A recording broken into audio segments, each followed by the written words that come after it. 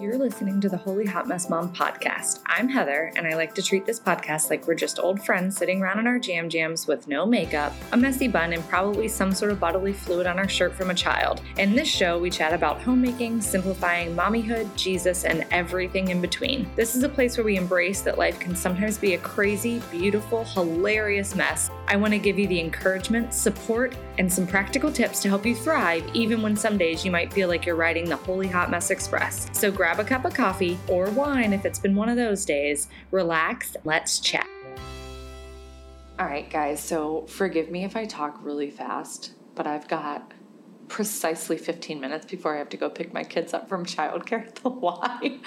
So I am going to try to talk fast, kind of. Anyways, today we're talking about decluttering, specifically toys.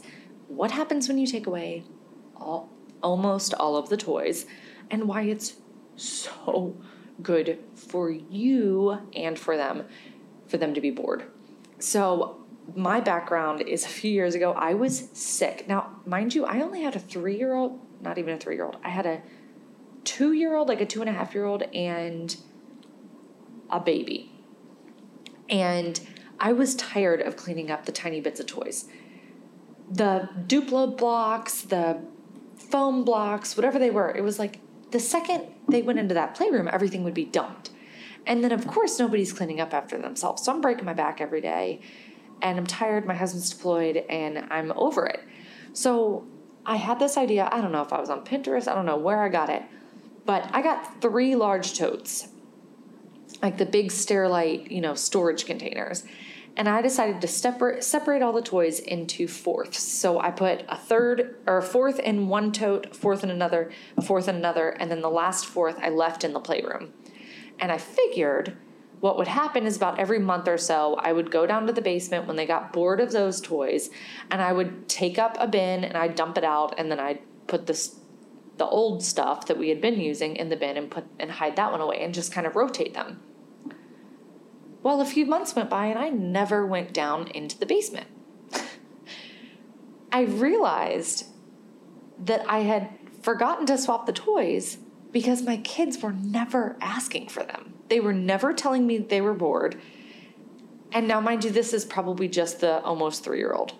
I learned that this is a really good way for the kids to tell you what they actually love. Maybe twice my son asked for a specific toy and I said, Mommy does have it. Let me go get it. And I'd go down to the basement on my own because if they all came down with me, they would want all the toys to come back up.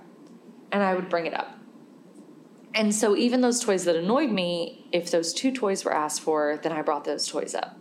What I came to realize, I think my kids were just really overstimulated, just like we are when we've got clutter and crap all over the place in the house. Like, those times where you're like, there's so much to do, I'm just going to shut down and do nothing. Like the kids' case, when that happens, is they say, I'm bored.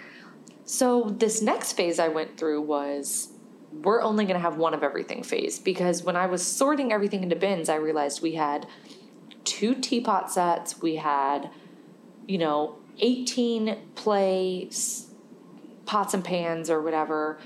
We had different types of Legos. And so I had sorted those into different bins, thinking when I rotate them, they'll have one of, everything in each bin. But then I just kind of realized, well, they don't need the other 3 bins full of Paw Patrol, different types of Paw Patrol stuff, because they're perfectly content for 3 months now playing with the standard Paw Patrol pups. So why do I need to have all of them? And so finally, I just went on a massive purge.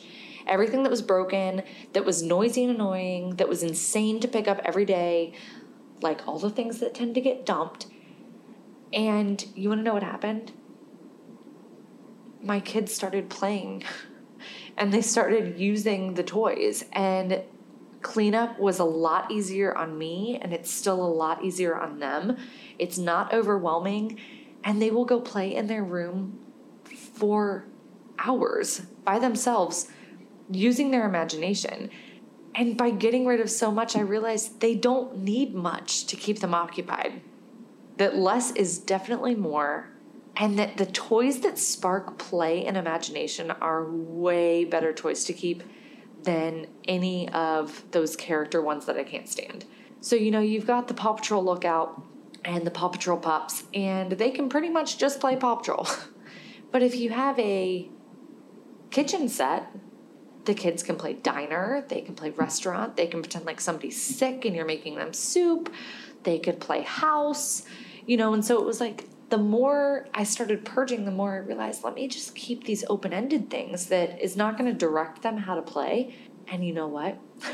They don't really care to watch the TV anymore. And they are playing better with each other. They clean up after themselves so much easier. And I spoke about in a few podcasts ago about my chore system and how we make them clean up their room every night and we don't help them. And they're really able to do it on their own, and it's miraculous. But it's also because they don't have a lot. I think they have 4 11 by 11 bins that fit into a cubbyhole, and that's all the toys that they have. Like, of the small things, they have a kitchen set and a playhouse. But that's it. They also have now the weather's been a lot better, but they've really been enjoying nature. Like, I just sit them outside with the water table, and they go hunting for rocks for like an hour or flowers for forever. And they have, since I started this initial purge, I have never heard the words, I'm bored. Not to mention, the go play in your room is no longer a punishment, and it's not overwhelming because they go in there and they find something to do. If you're a mom like me who was so overwhelmed, who couldn't handle picking up after all the humans, keeping the kitchen clean, doing all the things, making dinner, and then cleaning up after the kids all of their toys that they just spewed everywhere, then believe me, you've got to just sit down and declutter these toys because it's a life changer. Even if you do nothing else in your house but the toys, you will eventually realize how beneficial it is, and you'll go do it in all the rest of the rooms. So now that we're at this big purge, pretty much what I do is every maybe 3 months or so, I'll go back through and repurge things that have gotten broken. Stuffed animals, when new stuffed animals come in, then they stop using the old ones so much. And so which ones can we donate? Things like that. And my kids aren't upset about it. When I say we're going to give this to kiddos that maybe don't have as many toys, or mommy's just going to go put this in the attic. I'm actually thinking right now, I'll probably go put the Paw Patrol Lookout and the Sea Patroller and all those things in the attic because the kids don't use them and they take up a lot of room in the closet. But anyways, these things are just really not needed for stimulation anymore, and they would much prefer playing with each other instead, and I'm loving that. So if I can keep fostering that, and if I can help other moms get there, then that's my mission.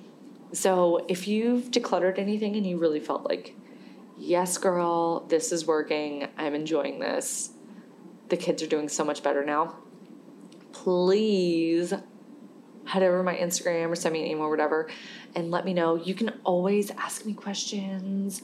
I can try to give advice. Like I said, I still have young kids, so I cannot talk to anybody who's got like a 10-year-old and you just decide to rip away all of his toys and stuff. So I can't attest to that, but I will say that it is pretty awesome when you finally get rid of like 75% of the toys and the kids just play. It's amazing. Y'all, can you hear all my kids in the background? Okay, so when I recorded this episode, the idea was that I was going to then give you tips on how to actually declutter, and I never got to that before I had to pick up my kids. So this episode has been part 1 of like why you should declutter, how it can help you. And then next decluttering episode we have is going to be like exactly how I did it and how you do it and step by step with all the toy things. And then you can take it and run with it and let me know how the declutter goes. Pardon all the noise in the background. The kids are watching Frozen. We're about to go watch a Frozen musical downtown somewhere. And all the babies are awake. And I'm trying to edit podcasts, so real life. This episode is over, but there's lots more content for you to check out on my website. Head over to holyhotmessmom.com for all sorts of downloads, posts, and ridiculous stories, as well as the show notes for today's episode. Don't forget to find me on Instagram and Facebook at Holy Hot Mess Mom, as well as in our exclusive Mama Facebook group by searching Holy Hot Mess Mamas. That's Holy Hot Mess, MAMAS, so we can connect, share, encourage, uplift, laugh, and be virtual best friends. Do you have a topic or something you want to hear about on the show? Shoot me an email at podcast@holyhotmessmom.com. I'd love to hear your suggestions. If you like this episode, would you do me a huge favor and head over to your podcast app and give us a rating and review so that more ladies can find our podcast? The more great reviews we have, the wider we reach with our support, tips, laughs, and encouragement. I would really appreciate it. Until next time.